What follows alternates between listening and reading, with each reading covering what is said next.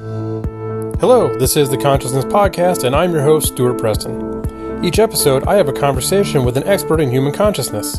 In this episode, I had the honor of speaking with Dr. James Glattfelder. Dr. Glattfelder is a physicist turned quant turned complexity scientist with a pinch of data science and a philosophical bent.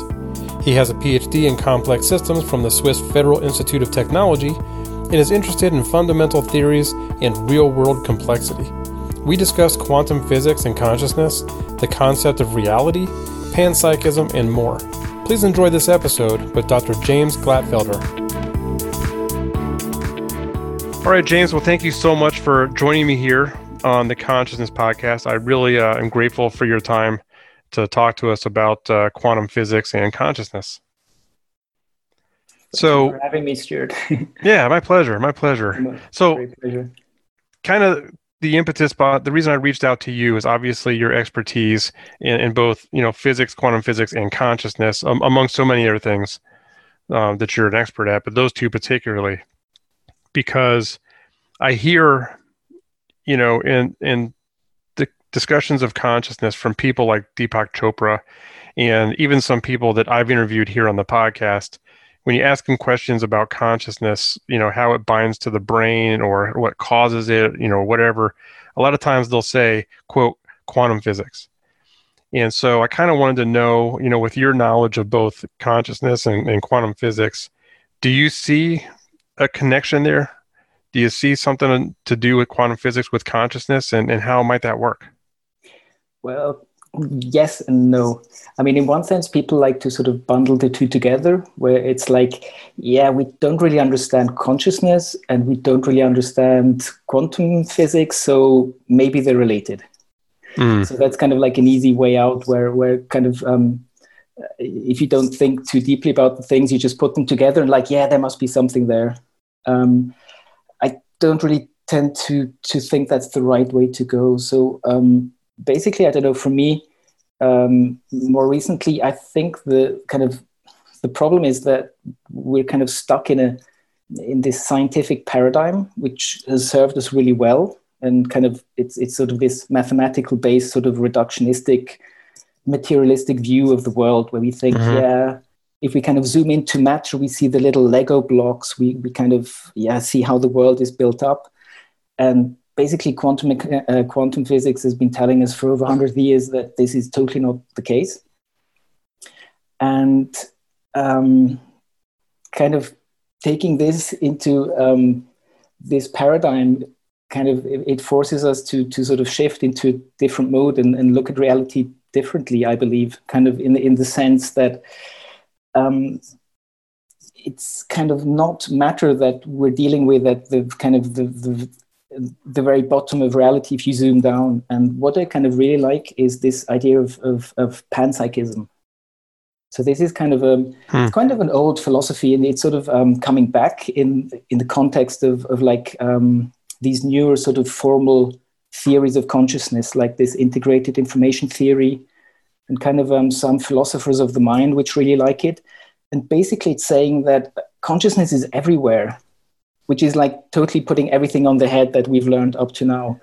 But maybe that's kind of the problem that we're facing here, that we have it the wrong way around, that we think, okay, you have like space, time, matter, and then you sort of assemble the stuff, and in these different configurations, wow, life pops out in consciousness. Maybe it's totally the other way around, that actually sort of consciousness is the actual fabric of reality out of which space and time emerges. And I think that's, for me, kind of this feels kind of more right than kind of this reductionistic, materialistic sort of narrative of science. And I believe that, I mean, this isn't like sort of abandoning all kind of these principles of science. This is kind of really embracing a lot of new information we're getting from kind of information processing, kind of this computational aspect of reality that we kind of can better understand how we get complexity from simple rules.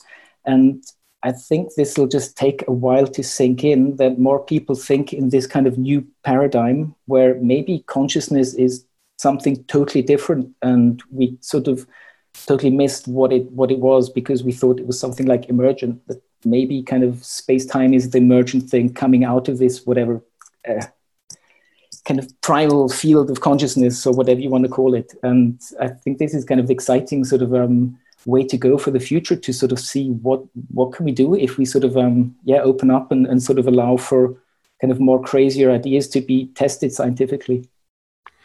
Yeah, it's kind of how change comes in the field of physics, right? Is a crazy idea. I mean, I would assume that the double slit experiment and uncertainty were pretty radical at the time when quantum physics was being born. Yes, and I mean, there's a nice quote from Max Planck where, but it's kind of a bit depressing, where he's saying that actually change only comes about in physics when like the old guys die and the young ones take over, because it's not that anyone ever was persuaded to like switch their beliefs because they saw the evidence. And I mean, Max Planck, he discovered by chance quantum physics. He stumbled over it.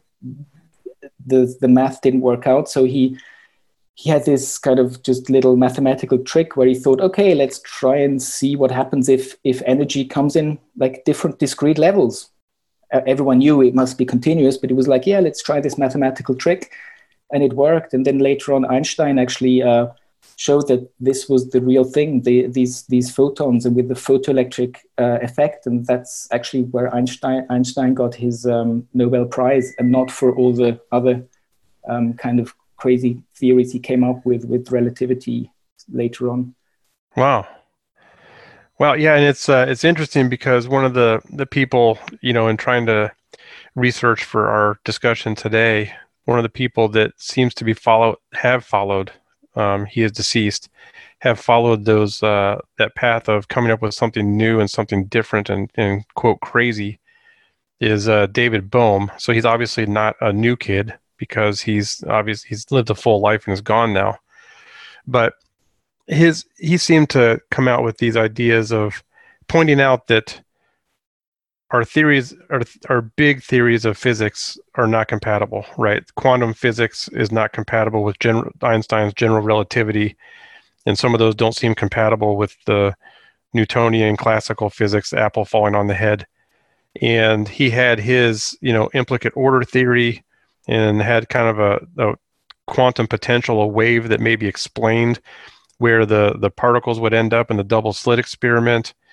But he also seemed to kind of imply that consciousness, like you were talking a minute ago, that consciousness could be a part of that maybe that wave could be defined as consciousness. And I don't know, maybe I'm not connecting these properly, but this whole idea of the pan-psychism and integrated information theory, maybe there's something to all of these combined together that maybe makes some sense here. What do you think? Totally, and it's interesting that a lot of the pioneers of quantum physics, they just realized that somehow consciousness plays a role here, because of this weird thing that when you observe reality, you change it. And there's like really, there's a nice quote by Dyson Freeman, where he kind of said that, well, there must be something mind-like to the electron like in the 1950s. And all of this totally came out of fashion. And at one point, there was this mantra, just shut up and calculate. Don't try and understand quantum mechanics, like the philosophical part. There's like, just forget it. That's not going to work. Just do the math. And this worked really, really well. And all our technology is basically based on just shut up and calculate and come up with new technology. That this whole thing of the mind just got totally dropped and disappeared. And actually, not only physics, I mean, generally all over science up to like the 1990s, talking about consciousness was like not a topic or anything of sort of academic interest. And there's like also quotes of people saying that, I mean, a lot of things have been said about consciousness, but basically there's like nothing interesting or new to be said about that. And kind of this only changed with Koch and Chalmers, when they kind of sort of reframed this thing of like, okay, the hard problem of consciousness, like why do we have subjective feelings and things like that, which kind of give physicists a hard time, because physicists always do physics without kind of factoring in the physicist. So kind of like the phenomenon of life and consciousness are, I mean, by definition, not in the fields of physics, but still kind of this weird thing that we all experience reality from within this subjective bubble. Always we're kind of locked in this moment of now, which always transitions from the past to the future. But everything we try and do in physics is like objective from the outside. And somehow these two just clash in a way and just don't fit together. Kind of, as you were saying, that kind of the theories of the small and the large, this quantum mechanics doesn't blend with general relativity. And this has been kind of the biggest challenge for theoretical physics in the last, 40 years. And string theory and M theory and all these things have popped up. And basically, they haven't really given us any better understanding of the fundamental nature of reality. They've given us a lot of really cool and amazing math, but they haven't actually really told us what reality is about more, which is kind of embarrassing if you think about it, that so many people and so many bright minds have just tried to sort of grapple with reality from this perspective, and they haven't even managed to merge the two theories that work fantastically well, but just within their domain, and we can't have an overarching theory. And there's actually a longer list of kind of the limits of physics, which or science in general, which usually people don't really sort of like to talk about, because you focus on your work and you try and sort of burrow into kind of a tunnel of knowledge, and sort of this more sort of broader perspective of like looking at sort of different fields is not something which is en vogue or has been for a while. So kind of the idea of stepping back and looking around a bit outside of your field. But I mean, apart from like hard philosophical questions of why is there anything at all? Why do we have stuff that exists? One really interesting thing is this self-organization and complexity. Like why? So the universe starts with a Big Bang, as far as we know, in this very homogeneous state. And today we have this breathtaking complexity in our skulls. If you take out the human brain, it's like the most complex thing we've ever encountered in the universe. Like, how do you get to there? How does this self-organization and this emergence happen?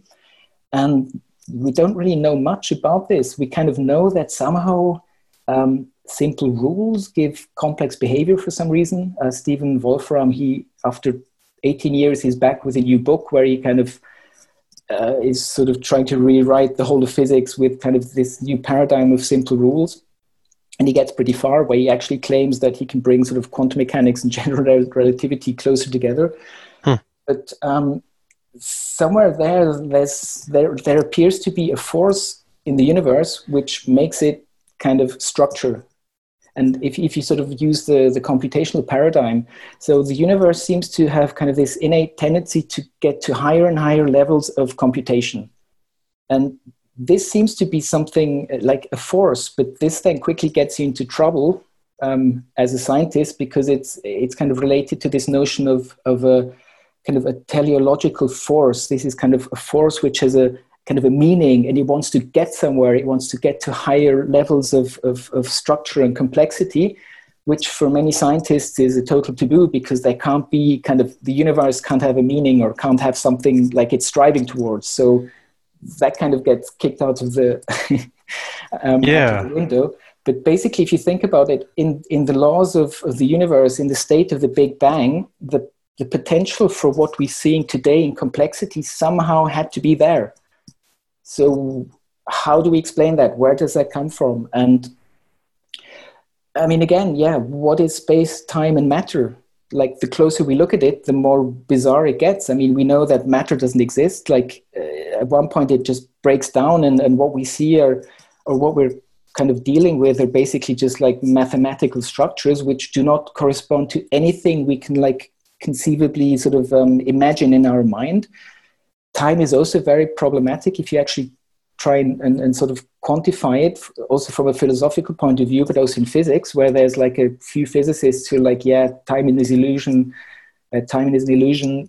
It doesn't really exist. And it's interesting that it kind of, when you start to do this quantum gravity stuff, when you try and bring general relativity and quantum mechanics together, somehow just time falls out of the window.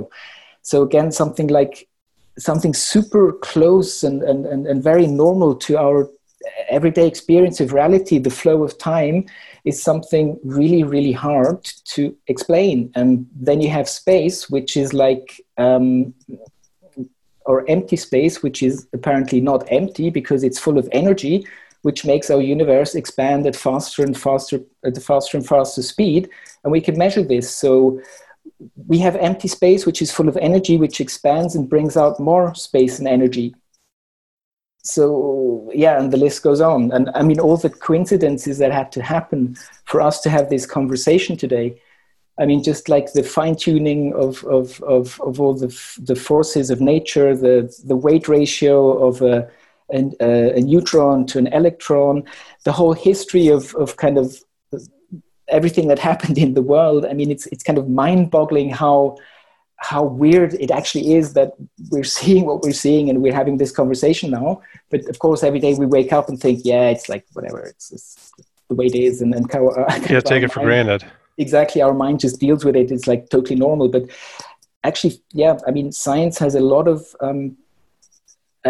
issues and things it can't explain, which is fine. But usually, yeah, science doesn't really declare that because it's very good at actually, yeah, sort of building stuff, doing technology, kind of engineering, which is great, which helps us in civilization. But somehow, yeah, these fundamental things, they're really hard to grasp. And like most of science is like, or just physics is just so fragmented, and all these fragments seem to work really well within their domain, but they just don't relate to all these other things. So somehow we must be missing something which should sort of gives us, which brings all these pieces of the puzzle together. And that could be, as I mentioned before, that we just totally misunderstood the nature of consciousness. Yeah, it seems like there's a lot of things. It's quantum physics and the brain and consciousness, that a lot of different theories, a lot of different concepts, but we don't actually grasp any of them very well. Yes and no. I mean, kind of, again, in our sort of, in this narrative we have, sort of our Western scientific materialistic narrative. Yeah. No, not within that. But actually, there are a lot of traditions which kind of have a different approach to all of this. I mean, going far back in time, I mean, in Hinduism and Buddhism, kind of the focus of all the practices were just to observe your own consciousness, just basically to become an expert in consciousness and just see what happens in your consciousness and kind of move out of it. And that's why there's like, there's a lot of interesting information coming out there, and a lot of sort of knowledge which sometimes seems to come pretty close to what science and like this Western paradigm have talked about in reality. And of course, these things have not been really taken aboard. I mean, slowly we're talking about it, but basically science excludes sort of these modes of knowledge generation.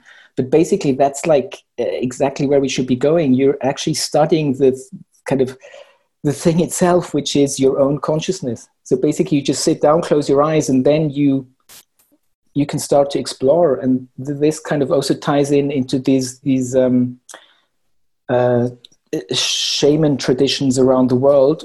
Also, kind of their usage of psychedelics, where basically you're journeying kind of outside of space and time while you're kind of sitting in a room and your brain is being affected by certain molecules. But kind of the experience that you make, it's more real. So what these people say is like, on these journeys, what you're seeing it's just more real than kind of sober reality you encounter. But it's kind of outside of this context of space and time, which makes it kind of so really weird. And I just recently read a book that kind of blew my mind. It's by this philosopher of religion called Christopher Bache. And he, for 20 years, he did 73, I think, high-dose LSD sessions. but kind of as a philosopher, because he was saying this is so relevant, and kind of we need a philosophy of psychedelics. And so he went on this really extreme journey, and kind of the things he describes of kind of these outer levels and realms of reality outside of space and time, and they're all kind of related to kind of deeper and deeper levels of consciousness. This seems to be something which, for me, when I read it, it just feels very right. Of course, like for many scientists, when they read it, it's like, yeah, big deal. He took psychedelics and had hallucinations. So what? Right. But kind of the things that he describes, like he had to sort of stop these sessions because he was saying that it just hurt him too much. That kind of going into these deeper states and just kind of experiencing this oneness and this light and this kind of, you would call it, I don't know, kind of this godliness. It just became too much to go there and come back into this reality, which then felt just very dried up and sort of lacking kind of color and sort of taste and that kind of struck me too. I mean, that, yeah, just kind of this thing that we cherish most, kind of our experience of reality in a normal mode, is something which is on a spectrum of things you can experience kind of at the very low end. And it took him like 10 years after his last session to sort of really come back into and accept and sort of be kind of anchored back in the material, because he was just so deep into this transcendental states that kind of his physical existence just sort of that became just problematic, and he got like he existentially depressed, and it was just all too much for him. But after like now 30 years, so 20-year sessions, 10 years after that,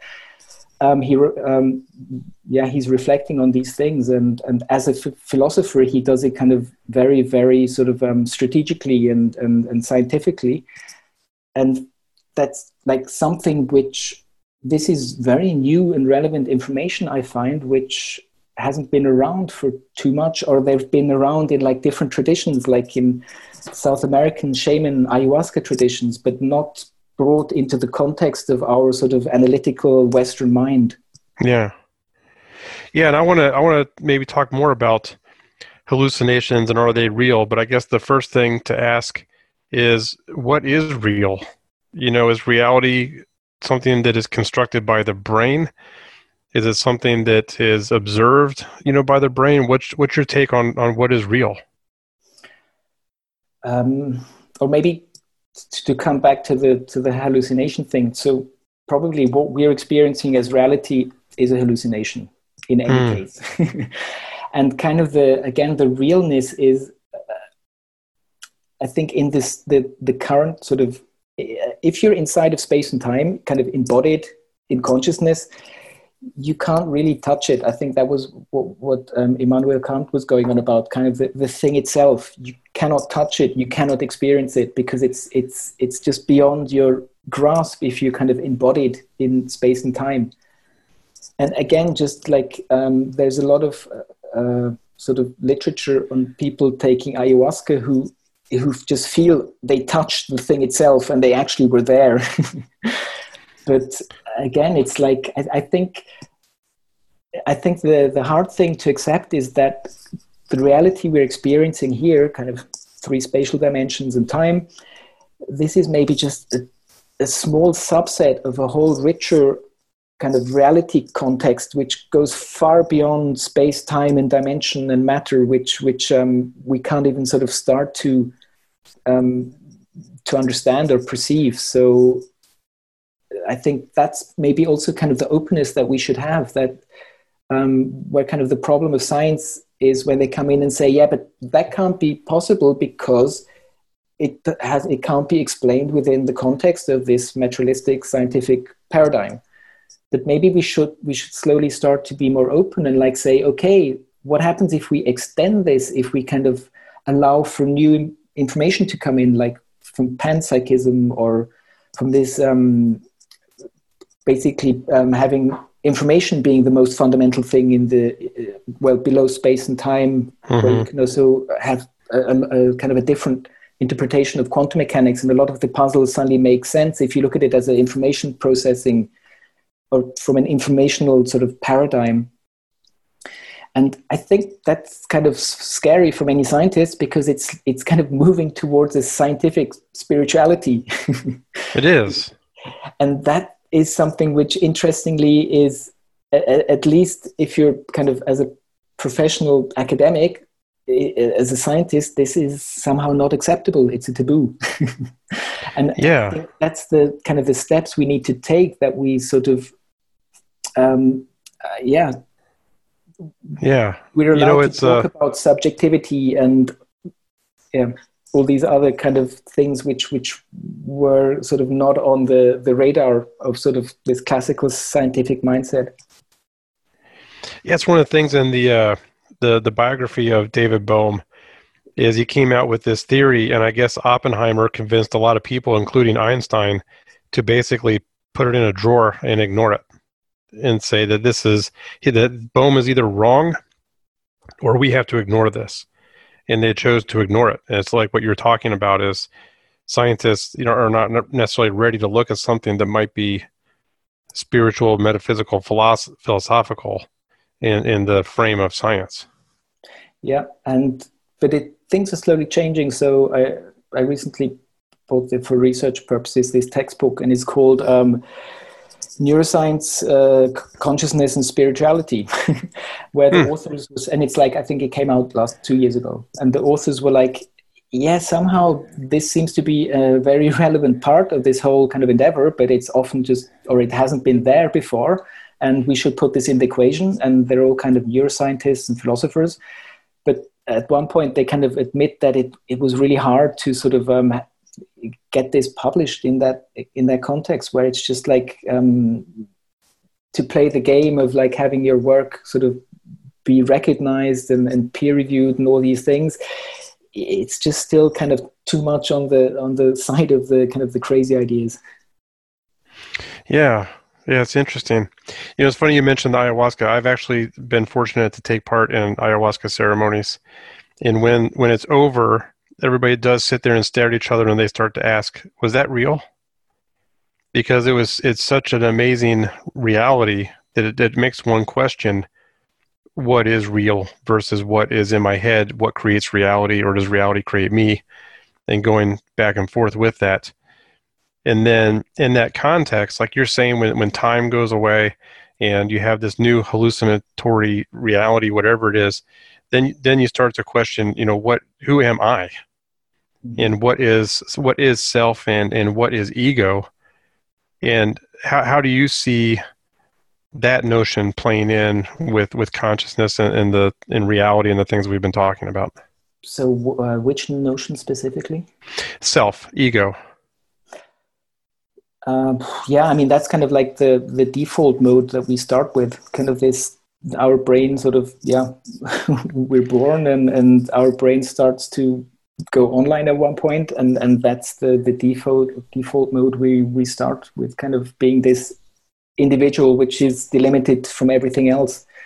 But kind of these experiences of like sort of merging or becoming part of this bigger field of consciousness, and all these experiences, that seems to be something kind of fundamental to also these psychedelic experiences, where Stanislav Grof, I think was one of the first to kind of describe these ego death cycles, where kind of to get to deeper and deeper levels of consciousness, you kind of go through these cycles of sort of ego death. And only then, if you sort of let go of these, or are forced to let go through, he did it with LSD, that then you can kind of enter these new levels of existence and reality, which then can be very healing. And that's another thing which, luckily, it's back again, but kind of all the therapeutic effects of a lot of substances which have just been scheduled, 1 or 2 drugs, which basically say they have no benefit to society whatsoever. They're all back and actually have a huge potential to heal the mind, from ketamine to MDMA to LSD to ayahuasca. All these substances are now being taken and used in a clinical context to help people Post-traumatic post-traumatic stress, fear of dying, severe untreatable depression, all these things. And we know, I mean, we have a huge problem with mental illness globally. Yes. And we're not really addressing it. And kind of all the substances that we've used before, which are psychopharmaca, they don't work. And we know that with psychedelics, what they do is actually they switch off your default mode network, which is maybe exactly that default state, which kind of makes you feel as a delimited self, an ego.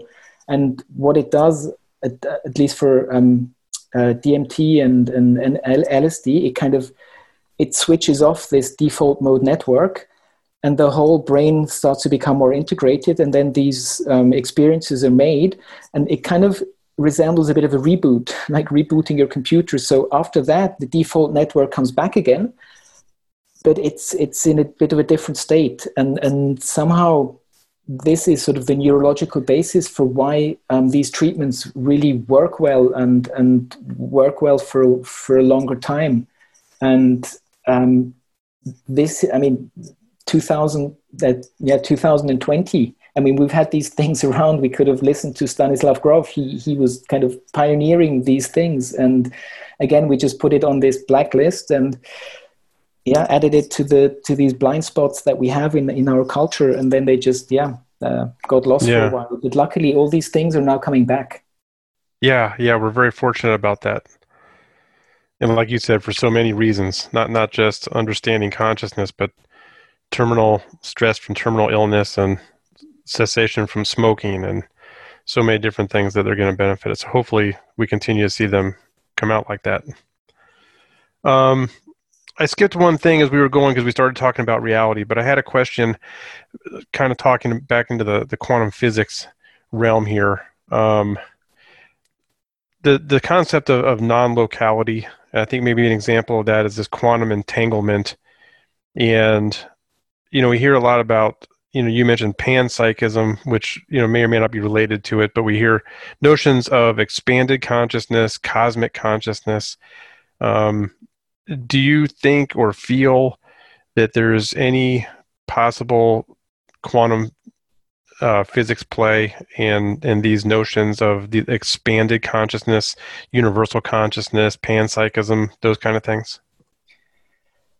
I don't really know. I mean, kind of, for me, the non-locality is really kind of an important concept, because it just shows us that our concept of space and time is wrong. Yeah. This is, and we know it from, we can do experiments with it. We even use it for quantum computation, this entanglement. It's real. And it means that we're missing something. How can a particle being whatever distance you can imagine apart from a different particle, and you touch one and the first particle got affected instantaneously? How should that work if you think as kind of reality being space and time?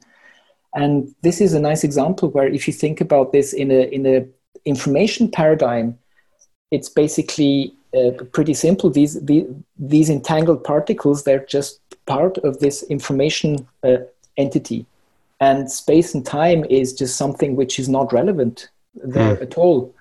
And I think these things should be, I mean, if we take this more seriously, we really should, we should be shocked that, or we should realize that our kind of narrative of reality is way off of kind of what it should be, because we know we have these problems and we don't know how to address them. I mean, even the simple wave particle, what does that mean? How does that even work? Or quantum tunneling, which, because everything is probabilities in the quantum world, every particle has a non-zero probability of being somewhere else. Of course, the further away, the smaller.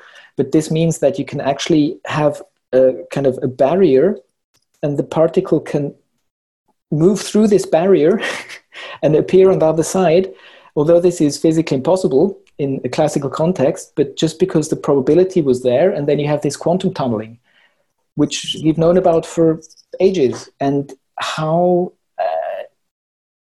yeah, or why do we not kind of integrate these things into our, or into trying to sort of find a new narrative for what it's all about, kind of what are we doing here? And that's kind of the other thing, that somehow our science doesn't give us a spirituality, and kind of these monotheistic religions we have, they kind of I don't know if I want to say reduce, but they kind of define kind of spirituality in the sense that you have this external thing, Right. this external entity, this God entity outside of you.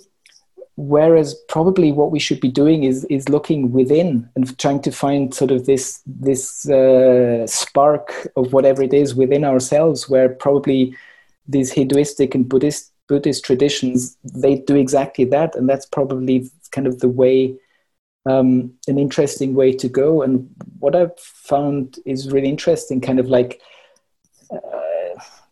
I mean, one thing sort of we also sort of stopped asking ourselves is like, what's the meaning of all of this? Like, why do things happen in the way they do?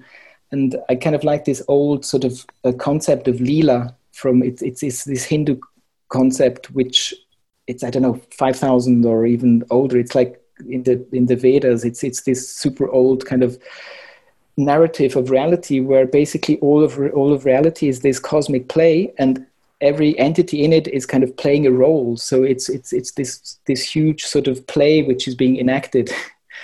And I kind of like this because it comes very close to something which I think could also be possible to as an explanation for like what reality is, that we're basically living in the simulation. Kind of there's a lot of kind of, I wouldn't call it evidence, but sort of there are good reasons to think that basically the whole structure we're seeing around us, it's all about information processing, and the kind of fundamental laws of physics from black holes and information and how that works is basically telling us that literally the notion of a simulation is something which, as outlandish as it sounds, it actually is something which could be kind of a pretty plausible explanation. And this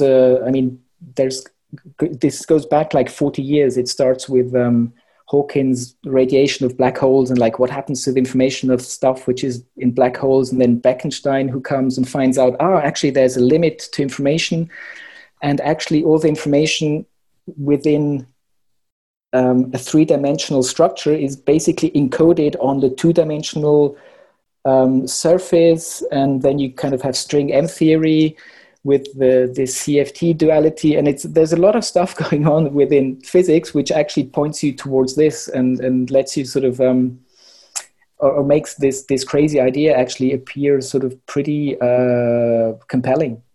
That we are living in a simulation. What? Well, not living. I think living is again like we're kind of experiencing. We're kind of the hallucination we're having. That somehow is part of this sort of cosmic play or cosmic simulation. Yeah, this information simulation. Yeah, again, sorry. No, sorry, go ahead. I don't want to cut you off. No, I was just saying that, I mean, these things are just as crazy to a lot of other things in science. So these things are just as crazy as kind of other concepts, but for physicists, obviously, they're more acceptable because there's like the mathematical backing. But if we really live in kind of an information-based reality, then as an example, homeopathy. I mean, every scientist and doctor will tell you this makes no sense. I mean, you can't have like just one particle within kind of a sea and whole ocean, and this should have an effect. Well, yeah, in a materialistic narrative, of course not. That makes no sense. But if it's about information and kind of the imprinting of information, then things look differently.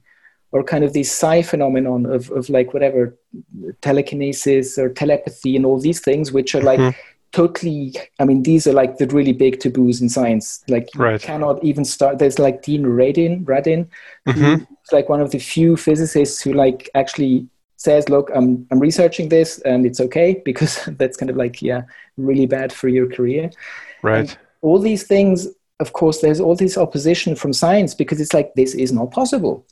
How, you must be cheating, you must be doing your experiments wrong, or you're just a fraud, you're just lying to us. But of course, this only makes sense if you are stuck in your one paradigm, which makes this impossible. But if we transition to a different view of reality, which is more kind of, yeah, if consciousness is fundamental, then maybe my thoughts can influence physical reality, in quotes, unquotes, which is then less physical than kind of this primal consciousness below.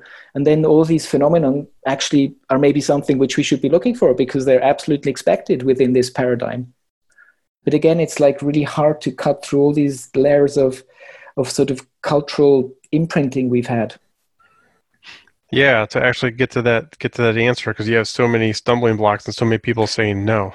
Or just the openness to like say, okay, let's do this. And then of course many people will say, yeah, but we've studied all this, and actually there's like, we've seen there's no effects. And actually depends, that's kind of not, it's, if you do start to look at the kind of the peer-reviewed stuff that's out there, it's hard to, yeah, I mean, obviously it's easy to kind of dismiss, but again, like people like Dean Radin, they make a pretty good argument and really show the science. I mean, he's doing this as a physicist and not as someone trying to, I don't know, convince the world of something. He's just like, look, we did this, that happened, these people did that, this happened somehow.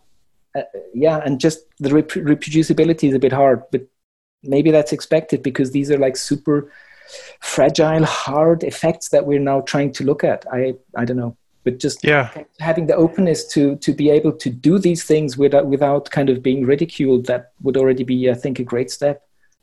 Yeah, I think so. And Dean Radin's double slit experiment was reproduced, I think, in Brazil, and got, almost pretty close to confirmation, enough that, he was pretty excited by the results. But then again, if you tell this to a physicist and they know just the name, they would be like, yeah, sure. Yeah, yeah. Whatever. That's Yeah, like, whatever. yeah, It can't be true. I'm sure they did the experiment and it worked. Yeah, and they didn't cheat. No.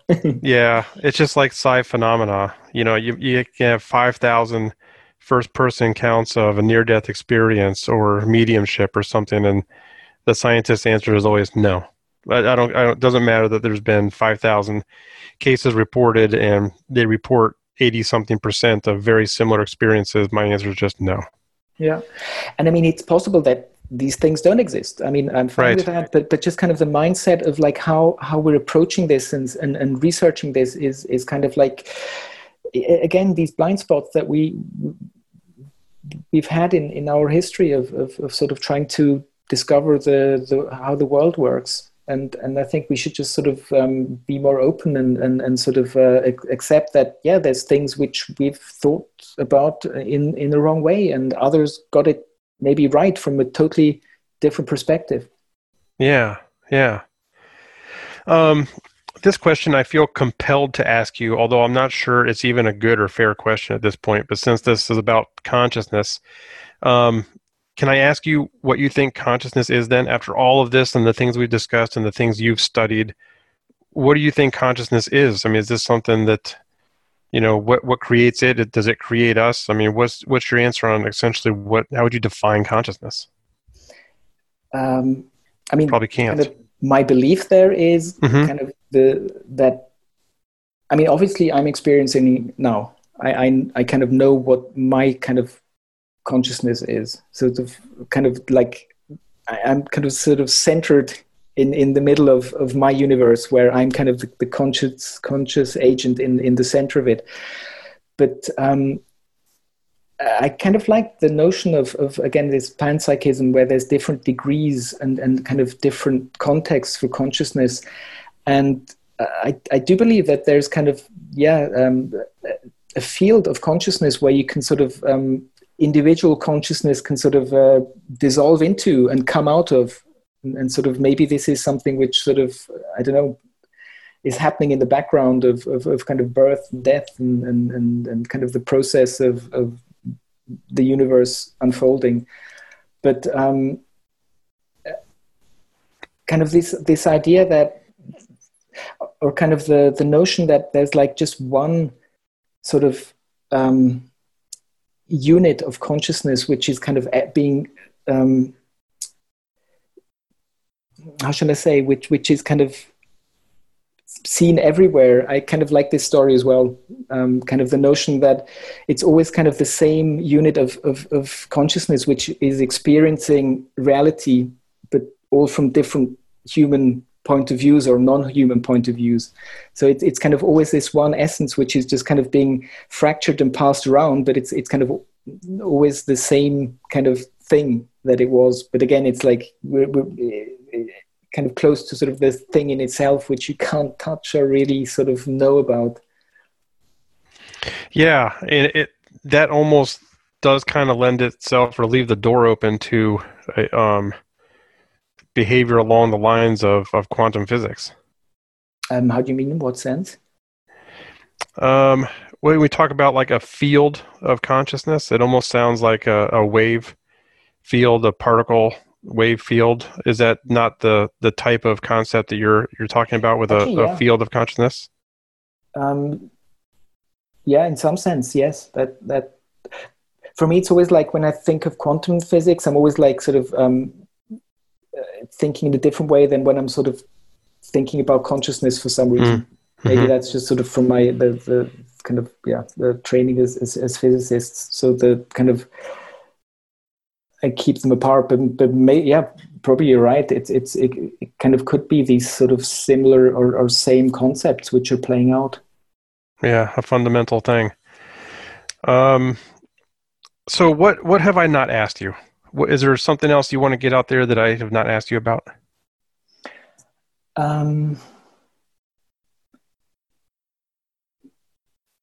Yeah, I mean, we kind of touched upon it, but I mean, one question we also have is like, why, or I have is sort of not. This is not specifically related to consciousness, but like intelligence. So, why is it that humans who are individually like so incredibly intelligent, I mean, the capacity for language and abstract thought and mathematics, I mean, this is crazy. I mean, we all can do this.